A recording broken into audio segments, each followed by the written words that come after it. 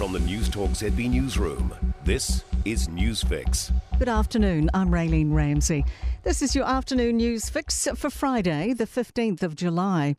More than 20,000 Air New Zealand customers have cancelled their school holiday trips over winter woes. Our national carrier reports COVID, influenza and bad weather are disrupting plans.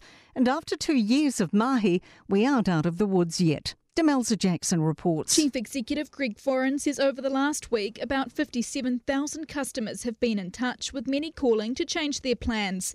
Air New Zealand has extended its COVID-19 flexibility policy until August 31 as a result. Customers booking before then can hold the value of their fare for 12 months from the time they requested the credit. New Zealand has 10,470 new COVID-19 community cases today and 16 further deaths. There are 773 people in hospital. And pressure is mounting on the Australian Prime Minister to bring back the $750 pandemic leave payments. The payments came to an end at the start of July, and both sides of politics in New South Wales are backing the move. More than 12,000 new COVID cases were reported in New South Wales overnight. And winter illnesses and COVID may contribute to consumers finding fewer chicken products on supermarket shelves. Tegel is facing labour shortages and has had to draft staff from its head office onto the factory floor. Chief Commercial Officer Yvonne Van Ness says the availability of staff affects their ability to make products. On a day-to-day basis, we might be able to have 100% of our chicken breast available, and on the next day we may not be able to do that.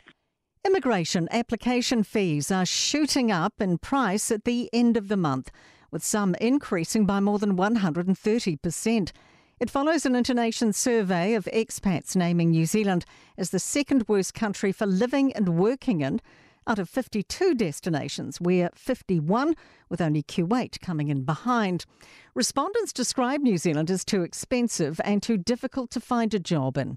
Immigration lawyer Aaron Martin says it's counterproductive to increase application fees when you're competing with other countries. An Australian study has found tens of thousands of teenagers are dangerously addicted to gaming. Macquarie University researchers found in extreme cases it leads to missing school, self-harm and aggression towards loved ones. Boys are more likely to become addicted to gaming. And 2 people are dead after a shooting at a home in Auckland's Glendine. Police are urging witnesses to contact them. To sport, and Ireland coach Andy Farrell warns his side can get better in the deciding third test against the All Blacks tomorrow night. The Warriors have been crippled with illness in the lead-up to their NRL match-up with the Eels in Sydney. While coach Stacey Jones has COVID, another virus has ripped through camp. The World Indoor Champs have pole vaulter Olivia McTaggart mentally sharp ahead of the World Track and Field Champs starting in Oregon this weekend. McTaggart rallied for 6th place at the Serbian event, despite not having her own poles. I'm Raylene Ramsey. That is your latest news fix, and we'll be back with the next update tomorrow morning from the Newstalk ZB Newsroom. For more news, listen to Newstalk ZB live on iHeartRadio.